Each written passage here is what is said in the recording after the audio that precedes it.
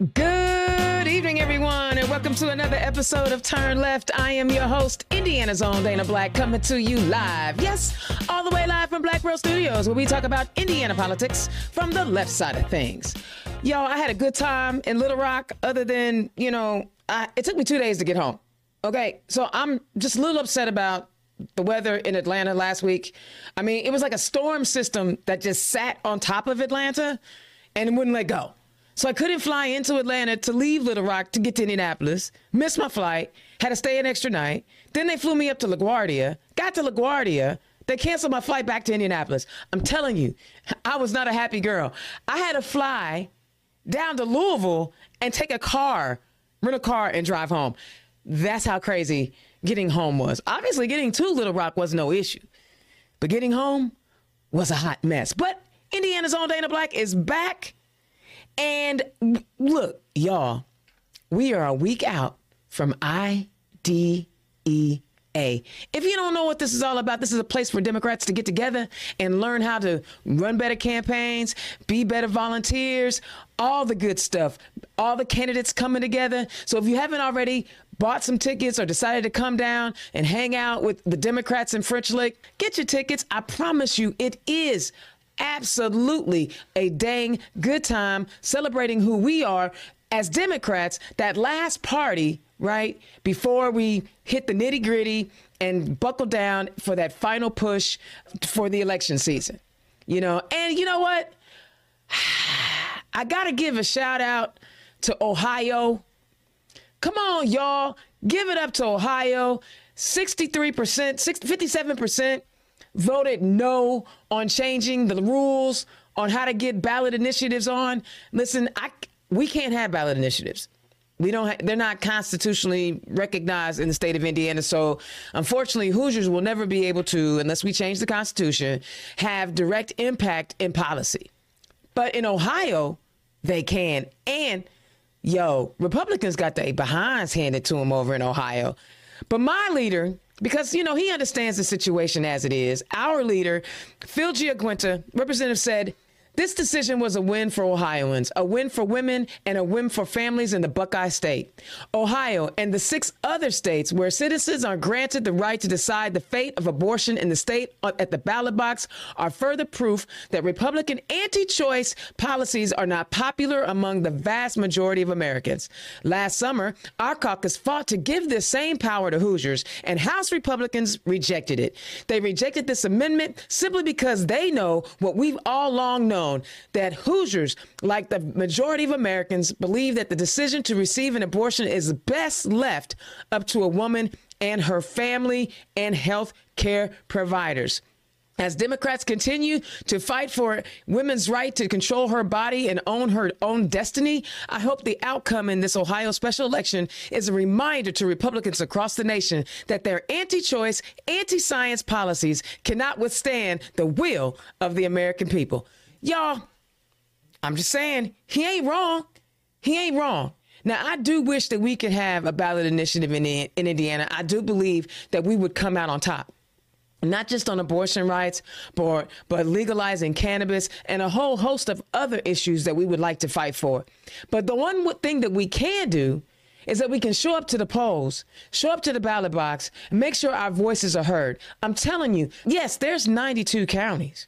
But the vast majority of humans are only in a handful of counties. We need everybody to turn out. I'm not saying that we ignore rural Indiana. I am not saying that, not one bit. But what I am saying is that the people in these populated places, if we show up to the polls, anything can happen. I just want you to put your Zen hats on and go back to November 2008. When Indiana turned blue. We can do this. All we have to do is show up. And I tell you where we need to be showing up more than anywhere else is next year when we have an attorney general on the ballot. That fool, the attorney general, Ty Rokita, oh man, he has been putting his foot all in his mouth over the last 3.5, 4 years, however long he's been in his office. He has been just wasting our money. He's been going down to the border. I'm sorry, Indiana's borders are Kentucky, Ohio, Illinois, and Michigan. We're not on the Mexican border. So the fact that you are sending our tax dollars, using our tax dollars to go down to the Mexican border is problematic. The fact that you have not been focusing in on what needs to be happening here in Indiana is a problem. But what you will not do is have a press conference and talk about parental rights and not talk about all parents. So, he had a press conference this week talking about his parents' Bill of Rights. And there were a few things that he wanted to highlight, like, parents' access to school boards. Well, I don't know if you've seen what's happening in Hamilton County, and my guest tonight will probably chime in because I can tell she's fired up about life, but I don't know if all parents should be on school boards. They're banning books. Anybody believes that banning books is a good thing, it's problematic, and they haven't read a book on how bad banning books can be. And, oh, by the way, it doesn't actually solve anything. I mean, my goodness, all you're doing is making things worse. Or how about the Texas governor who decided that they wanted to turn Houston school libraries into detention centers? Yeah, that's a thing in Houston. Crazy, crazy talk about letting some people into school board meetings or on school boards. But my thing is this. Tom Rikita ain't really down for all parents. Oh, no, no, no, no. In his press conference, the Indiana Capitol Chronicle reports Indiana Attorney General Tom Rikita released a fourth edition of his Parents' Bill of Rights document on Tuesday, outlining what Hoosier parents can do to oversee and participate in the part of our children's education that occurs outside of the home. Other questions chosen by Rikita's team were more confrontational, including one questioning his participation in a letter condemning Target for LGBTQ plus display and asking what his office was doing to protect parents with transgender children. In response to an off-topic question about abortion, Rikita said his office is prepared to defend the state's pro-life. And being a warrior for the culture war, we have to love them, both the mother and the unborn child. But his answer to the transgender question was, I think that, I know what we do is make sure that it doesn't matter if you're transgender or not. Frankly, it's all children have the same rights. And even more important than that, all parents have the same rights. And that's how we approach everything that we do. Huh? When asked what the office would do in light of federal court ruling to partially block the law restricting minor access to gender-affirming care, Rikita seemed to contradict himself and said, "We're going to fight for the rights of parents to handle this upbringing of their children, not government, not in schools." Bro, you're contradicting yourself. You're not looking out for our parents because you literally just signed a letter with other AGs asking if you can get the private HIPAA-protected medical records of women who seek reproductive health care in another state and those parents who are seeking gender-affirming care in other states, since we can't get it here in Indiana. You literally are trying to violate people's private lives, their private medical history, their private medical records, so that you can possibly prosecute them back in Indiana.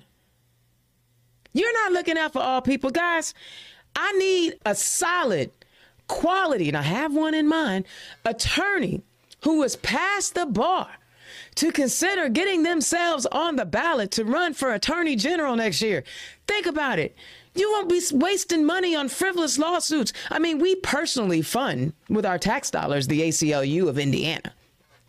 I'm not even mad about it because they keep fighting for us. But wouldn't you rather see those tax dollars go into something like, I don't know, making sure that teachers don't have to drive for Uber after their day job is over? Or that they can have supplies in the classroom? Or how about textbooks being free? Not the ones that they're shipping out of Florida, though, because they want to talk about, they got history and slavery all messed up. So we don't want the Florida textbooks, but make free textbooks for people. That's what we could be using those tax dollars for. But unfortunately, we have to fight frivolous lawsuits every time Tyra Keita finds out that somebody wants to do something they want to do personally to their body. Think about that. Y'all, we got to change some things. We can't have ballot initiatives in Indiana like they do in Ohio. And I congratulate Ohio for pushing out and turning away their Republican Party's power grab. And they were like, no. You just wasted $20 million because that's not finna happen. We want to keep things as they are. And pretty soon, Ohio, in November, it's on the ballot to codify women's reproductive rights in Ohio. So at least on our left and right, east and west, Illinois and Ohio, women will be able, and Michigan, women will be able to have reproductive freedom. And in fact, if I'm not mistaken, Kentucky did the same thing. So literally, we on an island in Indiana. All four corners are covered. Hopefully there's an organization in Indiana that will start raising money. So if a woman needs some assistance in traveling and hotel accommodations, we'll have a nonprofit organization right here in Indiana that will help those women go to one of those 4 states surrounding us. Right? All right, that's my rant for tonight. You know, I got to let y'all hear from my amazing, amazing sponsors. Today's show is brought to you by Bohm's Unique Boutique. Click on the QR code. And for all Turn Left listeners, you can get a 10% discount on your order by using the code Democrat. Be sure to visit www.bohmsuniqueboutique.com. All right. And always, Black Pearl Studios is here for you guys to help you with your digital content. My prices are affordable. If you need some online material, you want to get your message out, you get into the crunch line. So if you want some videos, or if you're hosting an event, you need an MC, you need a public speaker, hit me up, scan the QR code. I'm always available, not always available, but get on my calendar so we can make things poppin'. You know, I'm the best hype woman in the entire state. So why wouldn't you want to hire me to come hype your event? All right, scan the QR code, Indiana's own Dana Black, Black Pearl Studios. I'm here for all of your digital needs. All right. Now I'm excited. Guys, you remember how we used to say that there was nobody ever going to win anything up in Hamilton County? And Hamilton County was red. Not no more. Not no more. My neighbors to the north are kicking butt. They are taking names. And I don't mean just in Carmel, but I mean in Noblesville and in Fishers and also in Westfield. All the cities in Hamilton County. Shout out to Dana Colbert, who is the Hamilton County Party chair, who has been filling her slate and recruiting candidates. Shout out to Cynthia Johnson, who is the 5th District chair. She is taking names and kicking butt. And they do it so cool, too. They are two of the coolest laid-back women you will ever meet, but they get the job done. So I'm super excited that Hamilton County is represented tonight. And on my show, running for Westfield City Council District 4, Alexis Lowry. Alexis, welcome to the show. Thank you. How's it going? What you been doing today? Canvassing. I love hearing. See, I already kind of knew that. We talked a little earlier today, and she was talking about she was out canvassing, and I love that. How has the campaign gone for you so far? It's gone really, really well. I've switched things up a little bit, ruffling feathers. I love doing things outside of the ordinary. But the ordinary hasn't been working. Come on. Around here. Come on. And I don't know. I like to blaze new trails. I don't like to follow. I like that. I like that a lot. I like someone who just thinks outside the box, because that's how we get things done. So tell people who you are and where you come from. Well, I'm Alexis Lowry, and I come from Westfield, Indiana, born and raised. I keep wanting to turn that into a song. Okay. Westfield, Indiana, born and raised. On the soccer field is where I spent most of my days. Come on now with your Fresh Prince. Every time I say that, I'm like, I want to keep going. I haven't officially turned it into a song, but maybe I'll do something and we'll release it on election night. Right. We can release it on Turn Left. I'm just saying. We just, we do it like that. Yeah. Yeah. So anyway, I was born and raised in Westfield. It was a very small farm town community, 2,500 people roughly when I was born, and now we're pushing 60,000. So grown a lot. I think between like 2000 and 2021, we grew like 227%. Oh my. Yeah, so fastest growing community in the United States, or one of them, or it might be the fastest. It's fast. Anyway, so I grew up in Westfield, ran around town like normal kids back then. Like I was never at home. I was just always eating dinner with somebody else, and lived on the soccer field. Since I was 3, I've played soccer. I still play soccer as an adult on the Adult Recreational League. I've coached for the last 17 years, rec soccer, my nieces, my nephews, all my kids, foster kids, all of them.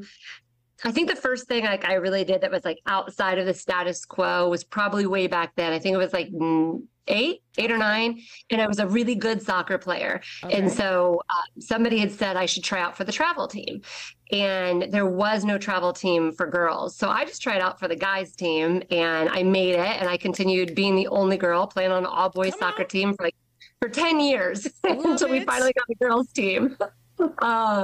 So that was literally like my childhood, like Girl Scouts and soccer. That was it. And then I went to college, IU, Bloomington, and met my husband. And that was pretty much love at first sight. And we got married right out of college. And a few years into marriage, we were like, well, this whole like pregnancy thing isn't really happening naturally. So fast forward 10 years and 13 miscarriages and a cancer scare and a hysterectomy. Whoa, wait, stop. Wow, sis, that's a lot. Life's been interesting. Wow. It doesn't go okay, we gotta pause because that's deep. Let's talk about just a little bit what helped you get through all of that, because that's a lot. I am an insanely optimistic not even glass half full. Like if a normal person's glass is half full, like mine's like overflowing and like spilling on the floor. So honestly, like my uterus never worked. Okay. So it never. My mom and my sister took my hysterectomy a lot harder than I did, because I'd done like 10 rounds of IVF, and they weren't ready because their uterus worked. Mm-hmm. They weren't ready for me to have the hysterectomy, and I made the decision really, really quick. I was about to do my 11th round of IVF, and we had been foster parents for like a month. So we had our first kiddos.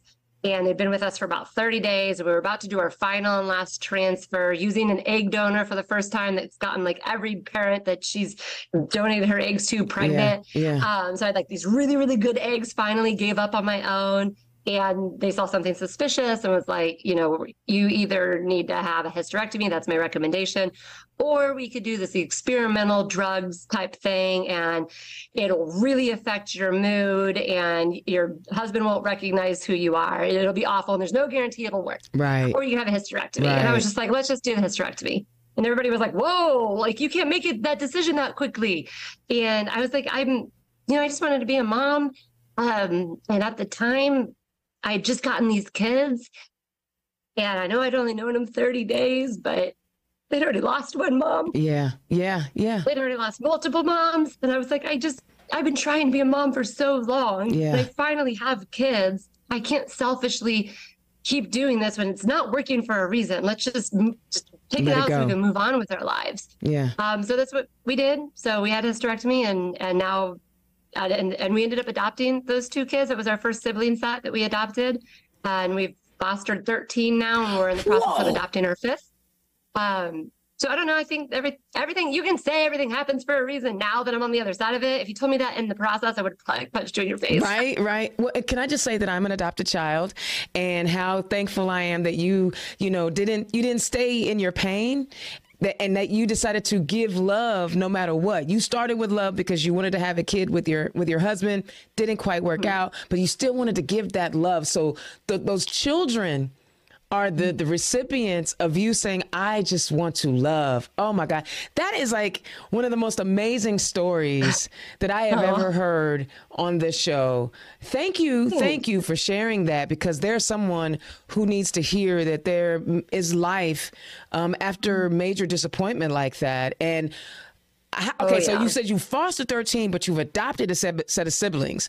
Are you planning to adopt more, or?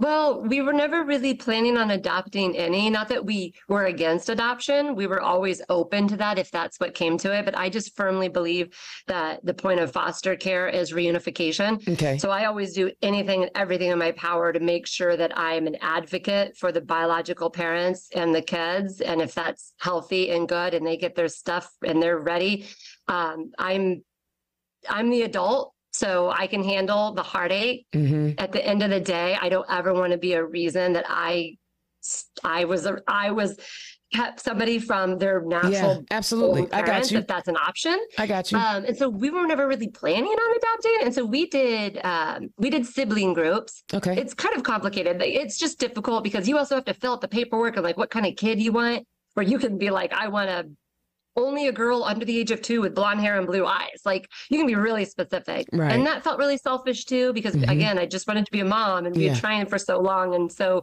I'm a Christian myself. And so I was just like, you know what, we'll just pray about it. And we will never be sent anybody, like asked to take in any kids that we're not supposed to. Exactly. So we're just going to say yes to all of them.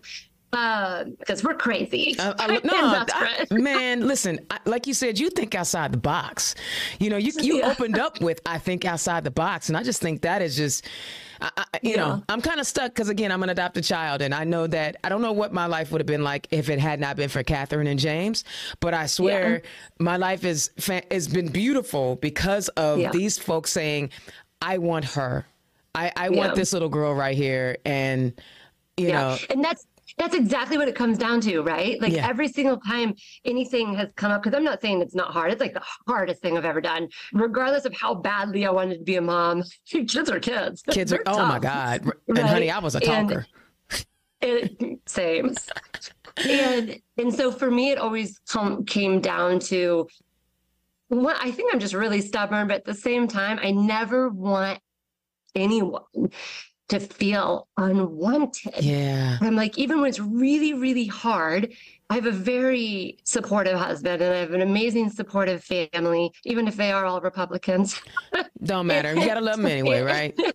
Right. Like, we're family first, you know? That's like our motto. And so when things are really, really difficult, and I'm just stubborn. I was just like, no, like, I'm never going to be that person that made them feel unwanted. I will suck it up. I will do the research. I will figure out how to help them. I will figure out how to be a better mom so I can actually connect and relate, so we can hear each other, you know? So we only did sibling groups, which is why we've had so many, because we've only been licensed for 5 years. That's a long time. Groups. Yeah, it's long for average. I feel like it's gone by. It feels like it's been like, I don't know, 6 months. But so anyway, we always did sibling groups because my husband's really close with his siblings. My siblings are my best friend. Like, they all live within like a mile of us. We all still live in Westfield. And that's great. And so I just never wanted to break siblings up. And so that became our thing. We're like, we're only going to do sibling groups. So all of my kids are biologically related to at least one other kid in the household, except for our current baby. She's 13 and she is not from a sibling group. And the reason we ended up with her was, one, you have limitations to how many kids you can take in. Each kid has to have so many square feet per house. And so after we got to 4, we only had the space for one more. And we weren't even open to taking new kids when she came into our lives. The reason we brought her in was because we already knew her. So when she entered the system, she's my niece's best friend, and I practically raised my niece from a very young age. So we already knew her. And so we were like, she's not going to a stranger's house. Like, she already knows us. She's coming here. And so she was reunified successfully with her dad. And then about a year after that, he reached out to us and was just like, I think you and Josh are what's best for my baby. Will you guys adopt her? So she just moved back in June. So we're now in process of adopting her. That's amazing story. And all the love and affection. But I mean, and I know that as you're running for council and you don't actually have a lot of input on this as a counselor, but as someone who cares for children and has children and will be the guardian and the spokesperson for children, and in Hamilton County, how are you as a parent dealing with the school board book banning, anti-trans, aspect of what the heck's going on up in Hamilton County? Yeah. It's such a confusing time. I don't understand. I honestly don't understand what some people don't understand. Like you're moving books that you feel are not appropriate for your children or any children, whatever. I'll just let that one go. Let's just say you're moving books that you feel are not appropriate for your children. And so you're moving them into the adult section that is literally made for books that are not appropriate for your children. You then send your children to that section because no one's monitoring that. My 12-year-old can walk to the adult section and grab the book. And kids ain't stupid. Kids know how to get around everything. And part of me is kind of like, are we really to the point where we're trying to prevent them from reading? Like I have to pay them to read. Like now you're making it even more difficult for them to read. Why are we making the things we want them to do more difficult? Exactly. I mean, it's like we want to get the devices out of their hands and get them into reading. And no, we're not going to do that. No, we don't want any parts of that. Does that make any sense to anybody? No. I know. And my teenagers are all like, Mom, I mean, they're so like blasé about it. They're like, Mom, it's not a big deal. I just get any book I want off of Amazon and read it electronically anyway if I wanted a book. See, which is so crazy. But here's the thing. The public library is for those that maybe can't buy. Like, I know what you're saying. And like, I know me and you, we can, obviously go and get a book, but there's always those kids whose parents can't afford that. And that's what the library, my partner, my girlfriend, Nicole, she would tell me like that was her way of occupying time, was going to the public library. Mom was working all the time and it was just a way for her to get lost in herself. And now we're taking that away and they're actually targeting books designed for teens. I know. It's just, honestly, I hate to say this is a waste of our conversation, but at the same time, like it's a political maneuver. Of course. To keep us talking about this, to keep us divided and divisive and not on the same page and keep us arguing. So it's like us versus them. And that is the intent. It's the only logical explanation because it is pure and utter nonsense that you have people that are elected to the position. So it's not their expertise. It's not what they do for a living, going in and telling experts with what they do for a living that you're wrong, you're doing it, I can do it better. See, me and you should be homies. I can tell right now, me and you should be homies. It's a wrap. It's a wrap. Indiana's own Dana Black. I am talking to Alexis Lowry, who is running for Westfield City Council District 4. Guys, I'm fired up. She got me fired up. Click on her donate link. Donate to her campaign. Every dollar counts. And she whatever she needs, just donate $5, $10, whatever you can. Donate to her account. All right, I kind of interrupted you. Keep talking about how did you get here? How did you end up wanting to run for office? Okay, so the truth.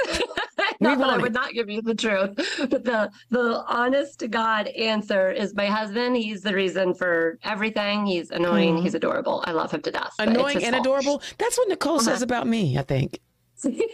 It's totally his fault. It's his fault and my kid's fault, honestly, because this was never part of my plan, right? I mean, none of my life has ever been a part of my plan. I'm just like a puppet on a string. I love it. It never goes the way, but I'm very good at finding the opportunity and the obstacle, like very, very good. I'm like, okay, where's the opportunity in this? Right. Because life never goes as planned, like ever. At least it hasn't for me. So my husband he ran for state senate in 22. And I know your husband. I've met you before. I met you at... Because wait a minute, I was typing your last name in. I'm like, I'm not trying to talk to Josh. I'm good. I'm not trying to talk. I'm not trying to talk to him. Okay. Yes. I thought maybe it was just a co-inkadink. I mean, Nope. All right. It's all him. So he ran for state senate last year, and I was raised in a very Republican household, Fox News on all the time. And so when I believe in something and I learn about something, I am all in. Like I go in and I rewrite the script and I do it better and bigger than anybody else, or I don't even look at it. So like there's an ongoing joke in my family that I'm right about everything. And I'm like, no, I just don't talk about things I don't get. I stay in my lane. Yes, I stay in my lane. So my experience growing up, politics was always my dad was always so angry, and he was always like yelling and so-and-so is an idiot. And I just don't do negative at all. Like, I'm like, stay away from me. I don't need that negative energy around me. I don't want the negative energy. I don't do negative. Okay. Again, overflowingly full positive person over here. So I just didn't pay attention. I was blissfully unaware of what was going on. Okay. And my husband is adorable, and I'm madly in love with him. And I have been since the day I laid eyes on him. I'm going to try not to cry talking about my husband. And so when he ran for office, he asked me, he's like, hey, what would you think about me running for office? And I was like, oh God, please, I'll give you somebody else to talk about with politics. Like I was all in, like, please go bore somebody else with this information. And then he was gone all the time, and he was always door knocking, and I just missed my best friend. And so I asked him one night, I was like, can I go with you tomorrow? And he said, you want to go door knocking with me? And I said, yes. And he's like, you hate politics. And I go, I know, but I miss you and I love you. And so I just want to be in your presence. Right. So the kids stayed home, did their friend thing, and I went door knocking with him. And we went every single night by ourselves, just me and him hitting the pavement. And so that was the first time I learned two things. One, I am not the weird one. He's totally the weird one. Okay? I'm not alone. Most people know nothing about politics. Right? I've been told I'm a little... Most people are blissfully unaware. Okay, because he was running for a state level position. And when he would ask people what their concerns were, they would either talk about local stuff or national stuff. And it was the local stuff. Yeah, exactly. And it was the local stuff that kind of hit home for me because I was born and raised here. Like, I love Westfield. Like, I don't, honestly, at the end of the day, I don't really bleed red or blue. I bleed green, like, seriously, like, through. Like, I love this city. The only reason I am running for council is because I'm running for council in Westfield. I love it. Okay. And so when we were going door to door and I was hearing local things, that was the first time where I really started talking about political whatever issues. And my husband said, you should run for council. And I laughed. I was like, oh, okay. Me, whatever. And he's like, no, I'm serious. And I'm like, you've lost your mind. I don't know anything about politics. And he's like, you don't need to know anything about politics. He's like, we have enough people that know things about politics. Westfield needs somebody that loves and cares about Westfield that doesn't have a political agenda. Yes. He's like, you're the perfect person to run for council. He's not wrong. I love and respect my husband more than any wife could possibly ever love and respect their husband. He always has my back. He's always my biggest supporter, my biggest cheerleader. He's always telling me when I'm wrong and encouraging me to do things when I don't think I can. Not that that happens very often, but it does. And so when he was like, I think you'll be great and I'll help you. And I've got a team of people that will also get behind you and help you learn the things you need to learn. I was like, okay, so what do I do? And he just was like, well, we got to go file the registration and everything. And I was like, all right. I love it. So that's how he got me. And then the second half of that is my kids. Okay. And actually I have a story about this that will kind of tell me. Help people. Tell me. You got me riveted. I'm over here like, wow. I love. First of all, I'm a hopeless romantic as well, and so I love a good love story. So continue to give your man flowers. You know what I'm saying? Yes. There's nothing wrong with that. With so much hate and dysfunction in the world, to hear how much you adore him, that's. Come on. So let's. Okay, I'm waiting for another fun kid story. That's like a whole nother podcast, right? Because I could literally I'm like. it's weird to me when people complain about their husbands and stuff. I'm like, he's not your best friend. Like, wait, what do you mean a girls trip? What's that? Like, I want to go on a trip with my husband. Well, no, wait. Now, I do, like, my partner is like my best friend too. Like, I had a buddy that was staying with me for a little while, and she was like, do y'all wake up at 6 o'clock in the morning talking about politics? Because we are so alike, but yet so different. But I still have to have my occasional homeboy trip where, boo, you go do your thing and I go do my thing, and then let's come back and talk about how much fun we had. See, I do get that part. So, but anyway. Yeah, I think for me, because we have so many kids now, that I don't need the break from my husband. I need my one-on-one time with my husband, because we had 10 years of it, just me and him. Wow. So we're great communicators. Like, we're always on the same page. And now all of a sudden it's like, wait, you're doing what tonight? Wait, like, when did you tell me about that? And so it's like a little bit of PTSD. That's all right. Like, where'd my husband go? Anyway, so the second reason why I was running, I said, was because of my kids. And I'll try to get through this without crying. So yesterday morning, my 13-year-old asked if we could do something 2 mornings ago. She asked if we could do something tomorrow, which was yesterday, because it was the last day of summer. So today was my kid's first day of school. Okay. And I was like, oh, baby, I would love to, but I got to go canvassing. And her response to that was, well, of course you do. And she walked off. And it hurt my feelings. Right. And I didn't say anything. I was like, I'm sorry. And I left and I went canvassing, because I had people waiting on me and volunteers waiting to go with me. And when I got home that night, we had dinner, and then I was like, Mel, come here. And I said, why do you think I am running for city council? And she's like, I don't know. And I was like, I'm running for city council because of you. And she's like, what? And I was like, I'm running for city council for all of my kids and all of everybody else's kids that live in this city. Yeah. It's okay. I love the emotion. That passion your passion is coming out, sis. Keep coming with it. So for me, I'm sure I'm not alone here, but I feel like it's an added layer, because it took me so long to have kids. Mm-hmm. And I've adopted teenagers, and I've had my oldest is 16. I adopted her a year ago, and she's a junior in high school. And so when she goes off to college, if she wants to come back home, there's nowhere for her to move. There's no attainable housing for a first-time home buyer in Westfield or anybody else's kids. Yeah. And everyone's complaining about how Westfield's losing its hometown feel.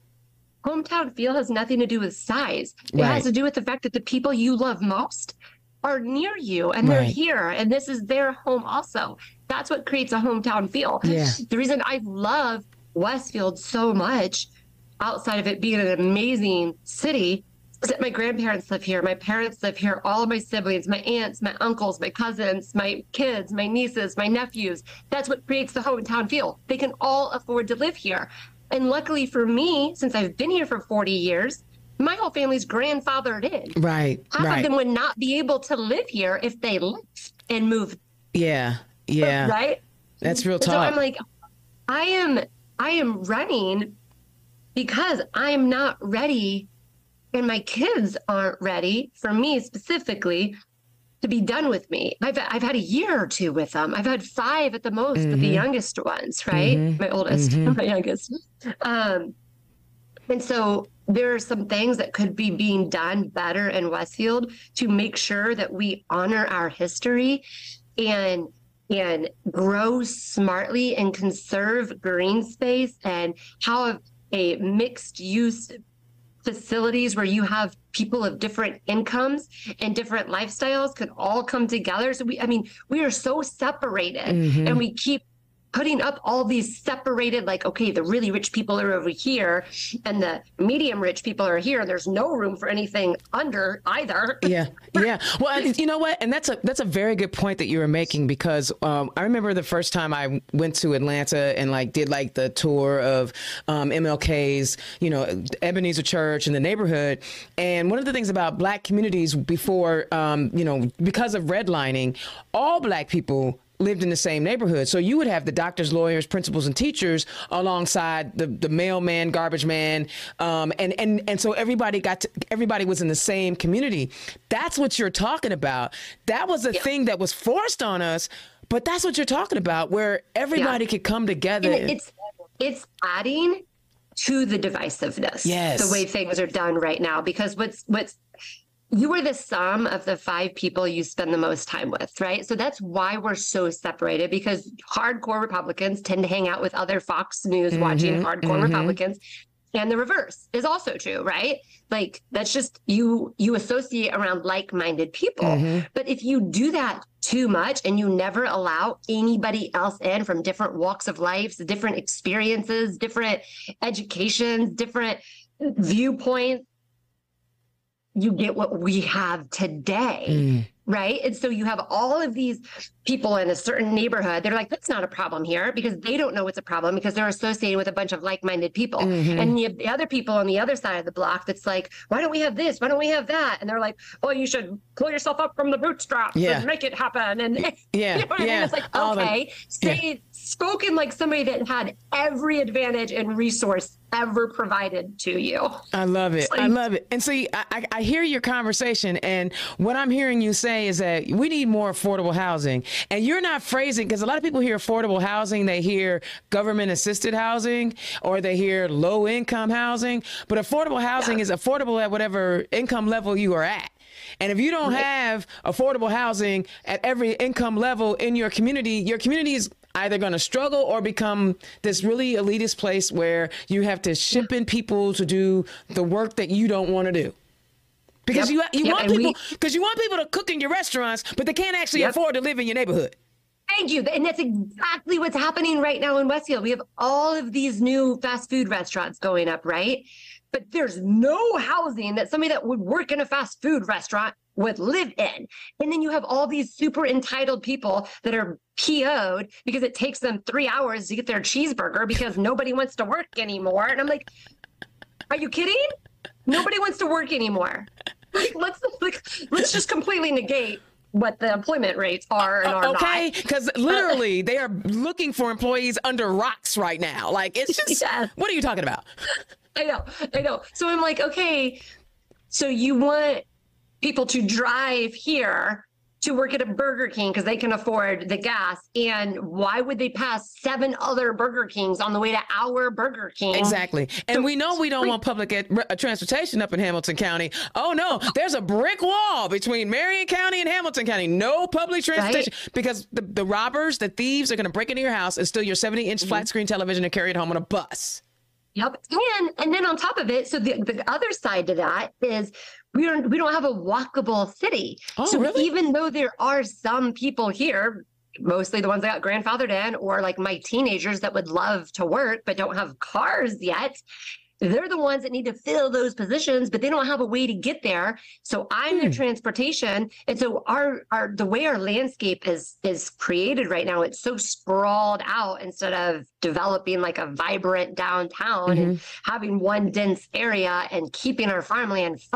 They have everything sprawled out so much that you have to get in a car and drive across town to get to everything. So that means you have to have a parent working from home that can do that for you, that's added cars to the road, which is breaking down our infrastructure, making us have to do more and more repairs on the roads. We don't have the commercial tax base to support it. So we keep building more houses, which increases the need because it puts more and more cars on the road, and it increases our need for more police officers and more firefighters. But nobody wants their taxes raised. They don't want businesses to come here because it's like businesses are 3%, residential are 1%, and we're 90% residential and like 10% commercial. That is out of balance. We need to be being a welcoming, vibrant, kind city where businesses want to put their headquarters.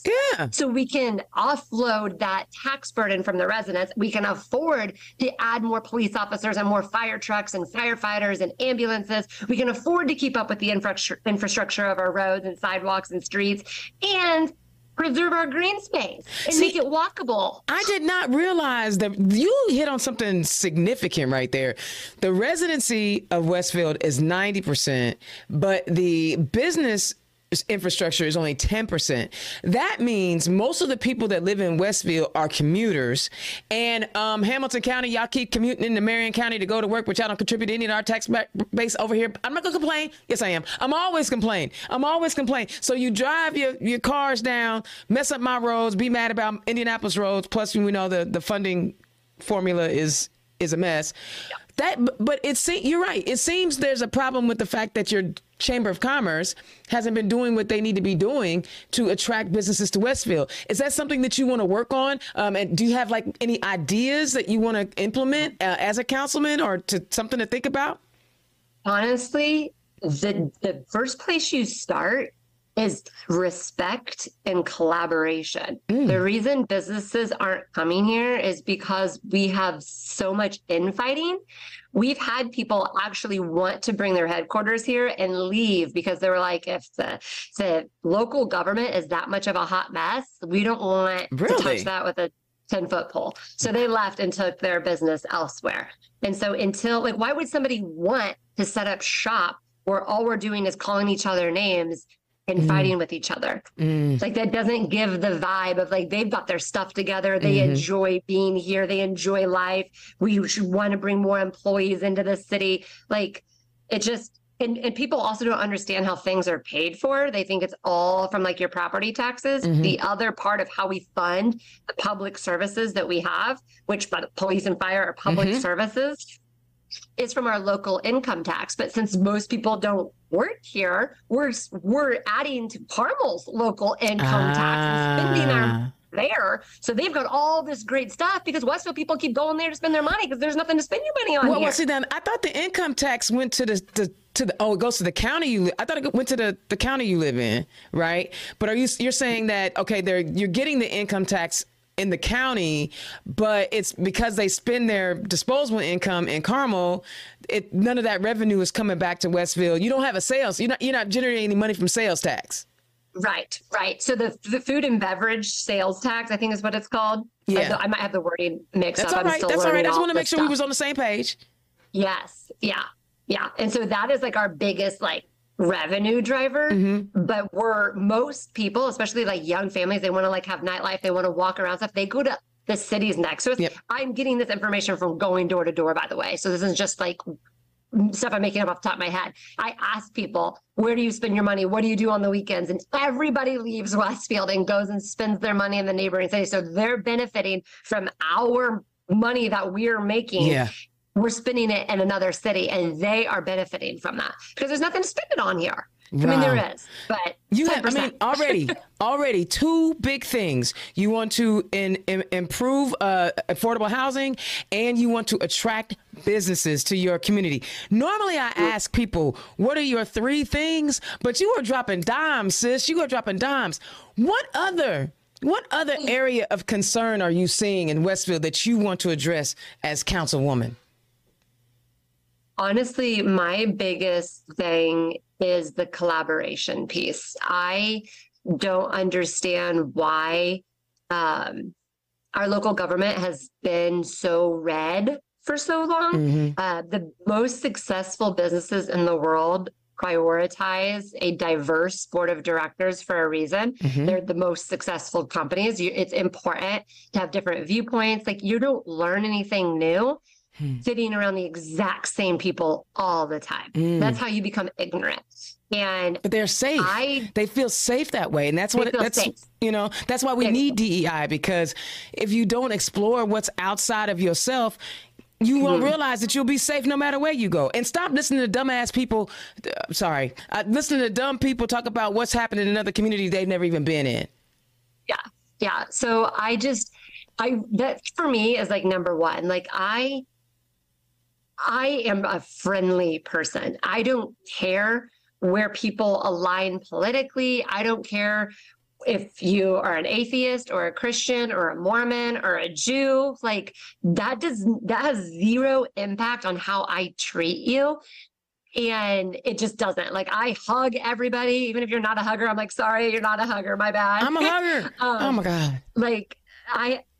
So I'm trying to do what I can in my community to bring people back together. We have so much more in common than not. Yeah. You know, it's always the loudest people on both ends that gives like the entire group a bad name. But when I go door to door, I was actually just pulling the numbers today, just like how many doors have I knocked on?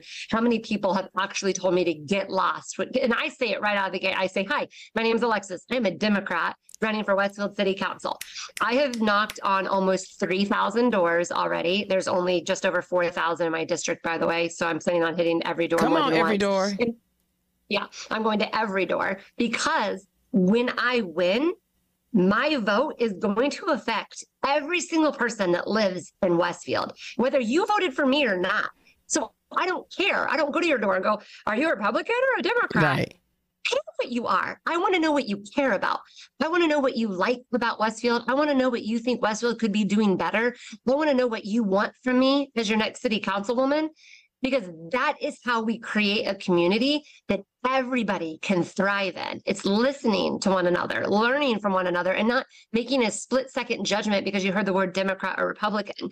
So I'm going to every door. And out of the 3,000 doors I've been to, I have been to 18.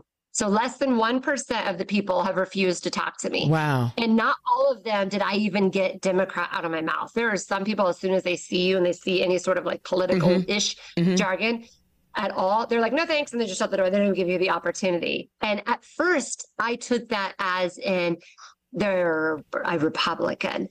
And then one day I was like, hold on a second. Every time I talk to a Democrat, the Democrat always thinks they're the only one. They're like, oh my gosh, you mean there's two of us? Yeah, like the amount of times I've heard that joke, right? Yes.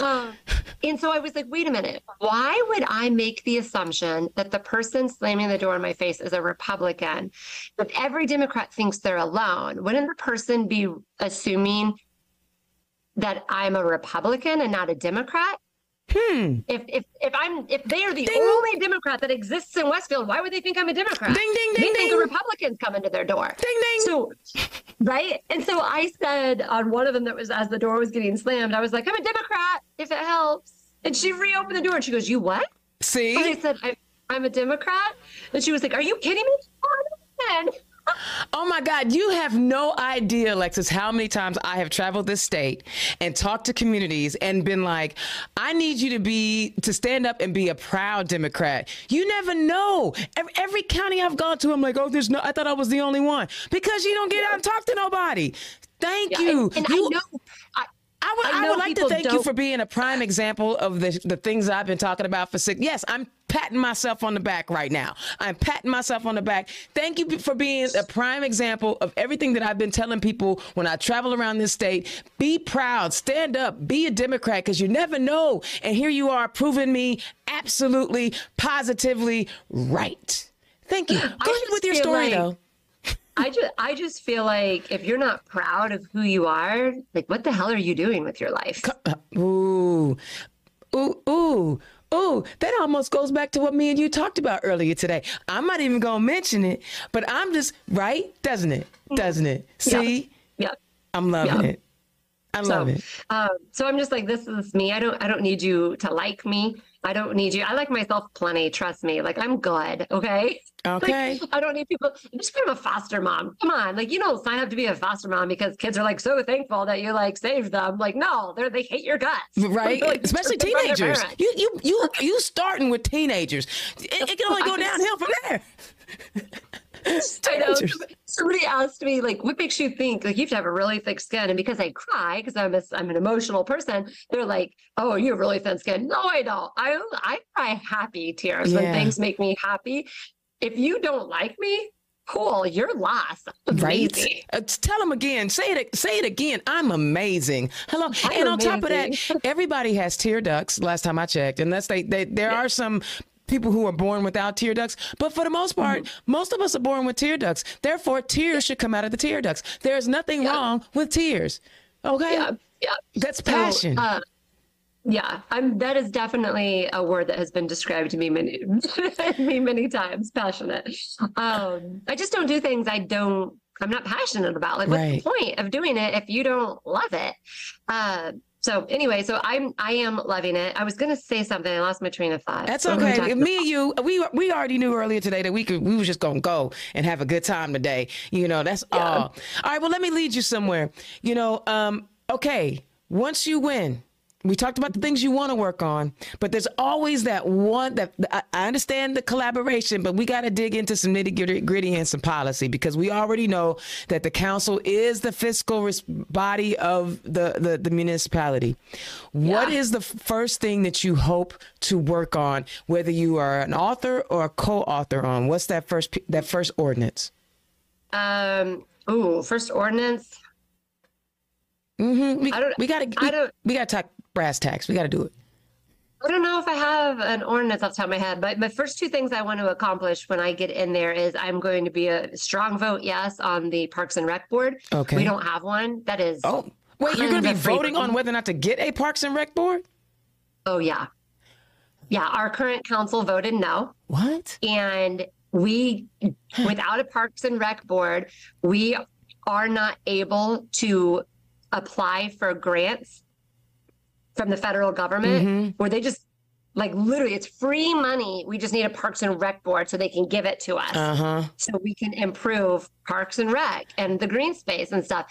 And right now, our taxpayer dollars is paying for it. So by voting no, you're actually not being a good steward of taxpayer dollars, right? You're not being conservative financially at all. You were saying, no, thanks, I don't want the free money. Well, it's not really free money, it's our money. I mean, right, but it's money that we've given to the federal government, and if other communities are getting it, why shouldn't we get our share? That's how man, come on. So that, and then also we have an intersection that's a problem at 161st Street and the Monon Trail, and it's an issue, and that needs to become a tunnel because it's just very confusing.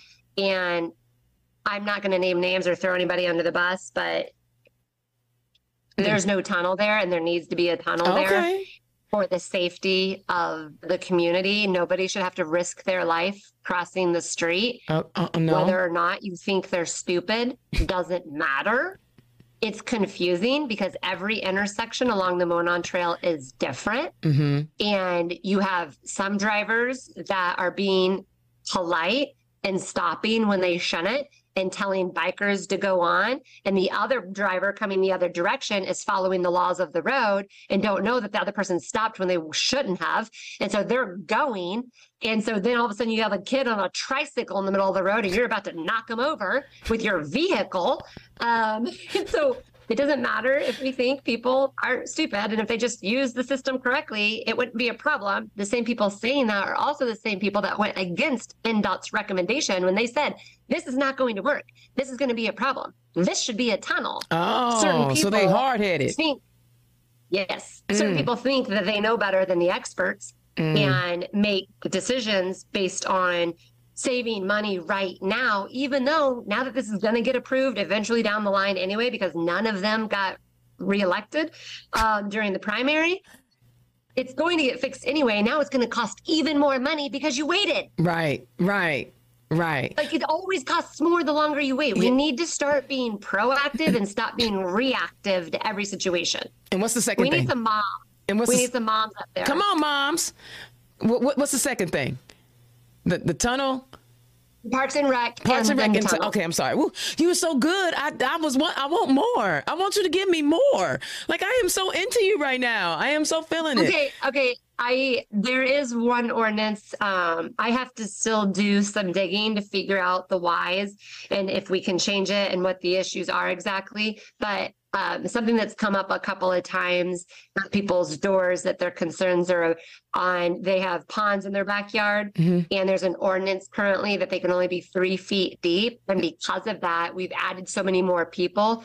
The ponds we're getting backflow and they're coming up and flooding properties. And so they need to be deeper. So that's something that I need to look into because that's something more than one you're gonna community member has expressed an issue on. You're gonna need an environmental engineer on that one and urban, so but I love how you're taking the information that you're getting from door knocking and applying it to how you look at things. That to me is the essence of a really good public servant and a great politician.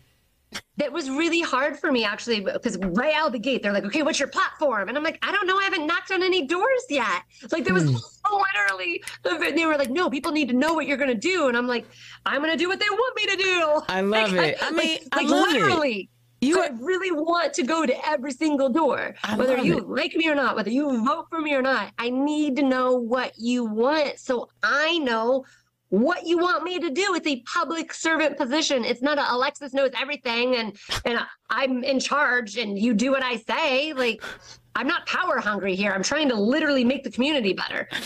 I can't do that by myself. I love it. I love it. Indiana's own Dana Black turned left. We are talking to Alexis Lowry, who is running for Westfield City Council District 4. Man, the time has come to an end, but you brought me so much joy tonight. I would like to thank you for blessing me with all this fabulous energy. Very seldom do I meet anybody that matches my energy, and you matched it. You exceeded it. You are that and then some. You are that and a bag of chips. All right. Tell the people where they can find you. Oh, man. AlexisForWestfield.com is my website. You can follow me on Facebook at Alexis for Westfield, or on Instagram, Alexis, the number 4 Westfield. So Facebook, it's spelled out FOR. Instagram, it's the number 4. Okay. Yeah. I'm on a few other things too, but it's not super active because we weren't getting as much traction there. So basically Facebook and Instagram. I love it. And do you have it? And you're door knocking and canvassing every day, correct? Every day, every single door. I don't go past. And also, just throwing it out there, if your door says no soliciting, I'm not soliciting, so I still knock. If you don't want to talk politics, friendly advice, I would add no politics. Exactly. I remember I was door knocking in McCordsville, and somebody called the police on me. And the police were like, well, there's no soliciting. I said, sir, I'm not soliciting, I'm canvassing. And I said, do you think a politician would pass a law that wouldn't allow them to talk to their neighbors? And then because I was prepared for the police, because you know, canvassing while black, I actually asked them. I said, "Do you live in the neighborhood? Can I get your vote?" So I literally turned the whole interaction into a pitch. Yeah. So I actually I met with all the department heads of the city, and I did an entire day shadowing the police department. So the one time the police got called on me, it was so, I'm sorry, it was so comical though, because I was trying to explain to her, like, I'm not doing anything wrong. And she's like, it's private property. And I'm like, yeah, every property is private property that I knock on. Like, what are you talking about, chick? Right. It's not special. So she called the cops on me, and the cop that showed up, so I had just met shadowing the department the day before, and he was like, oh, that's what you're doing. So I'm maybe like, it's maybe it wasn't just a black thing. It was just canvassing with high energy. Yeah, I was like, okay. But anyways, it was funny because they showed up and they knew exactly who I was. And they were like, do your thing. You're fine. I'll take care of it. I was like, love thank you. it. Well, you have been a joy, and your light shines bright. Continue to keep that light, even through all the adversity that you've gone through. Always. Obviously, you have a strong family. I love Josh. I apologize for not, I'm an old lady. I see lots of people. I ain't gonna lie, but I get it now. I'm knocking on every door. Every time I go anywhere, I'm like, do I know them? Right. And I literally looked at your name and I was like, I feel like I know that name. But it's like, no, I'm not trying to talk to you. I came up and introduced myself to you at the event in downtown Indianapolis a couple of months ago. The Democrat, what was that? Somebody was speeching, the mayor of Indianapolis was doing his speech, and you were like, H.H. dinner. H.H. dinner. Yes. Yeah. Okay. That's it. And I was hyped that night. I was hyped. But you are awesome. I wish you the absolute best of luck. And I do believe that you are going to win. Your energy is infectious. Like I said, I very seldom meet anybody whose energy level matches mine, and you far exceeded. So I wish you all the luck in the world. Thank you so much for giving us your time tonight. Hang on just one second. Hey guys, you know me, Trinity Haven is hosting their annual homecoming event. Why is this event so important? Unlike Alexis and Josh, who are willing to take in children who need love and affection, we have parents who are tossing their children to the side because they are LGBTQ+. And right now, we only have one residence in our entire state that provides affirming living conditions, affirming living experiences for trans and the rest of our LGBTQ+ youth who are at risk of homelessness. or a risk of housing insecurity. We have two distinct programs. One program is that we have a house that houses 9 young people for 2 years. We house them for 2 years. And then we also have a host home program where if you have space in your home for a young person for 6 months or more, then they would be able to come and stay in your home for 6 months until they can get where they need to be. And so what we do is we raise money so that we can support this plan. It costs money. The kids want the high speed internet. They want all the, the stuff. So we want to make sure that we are giving them the tools that they need so they can prepare for independent living down the road. So I put the link in the chat on Facebook. I'll drop it on YouTube. But guys, please buy a ticket if you can. This is a worthy cause. Politics is my labor of love, but Trinity Haven is my love labor. So will you please consider buying a ticket and supporting Trinity Haven? If you don't want to buy a ticket, will you just donate to Trinity Haven? It's that organization where we see the policies that they're writing to target our community. We want to show them what love looks like. And that's by opening up our hearts, opening up our homes, and opening up our wallets to help these young people. All right. Alexis Lowry was everything. Indiana's own Dana Black. Next week, there will not be a show on Thursday at 6 o'clock because we're going to do a special live show from IDEA on Friday at 5 o'clock. So come on, meet me on the porch. Next Friday, we're going to chop it up. I will remind everybody. I'll do a quick reminder because Thursday night we will be at the Women Kicking Up the Heels event at the winery. So there's no show next Thursday, but I will have a special edition live on location on the porch in French Lick, turn left. So tune in. Indiana's own Dana Black. I will holler at y'all next week. Peace. Turn Left is the property of Black Pearl IT Solutions. Executive producer, Indiana's own Dana Black. Music by www.bensound.com.